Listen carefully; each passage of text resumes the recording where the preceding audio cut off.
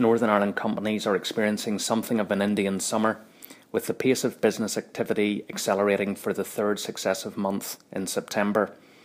The retail, construction and manufacturing sectors all saw an increase in their growth rates in September. Looking at the construction sector, the construction industry was the first sector to enter recession and remains the last one to exit.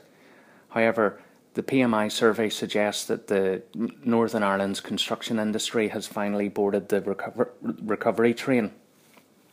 The September survey showed strong increase in business activity and in terms of rising employment levels within construction.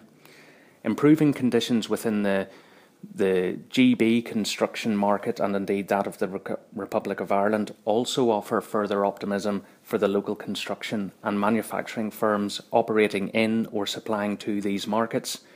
House building in Great Britain is now growing at its fastest rate in almost 10 years.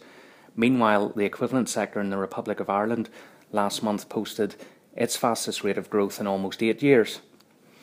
Overall, the Ulster Bank Northern Ireland PMI survey for September is clearly a positive one. However, it's not an entirely rosy picture, as inflationary pressures picked up, with the survey recording the fastest rate of growth in input cost inflation since April 2012.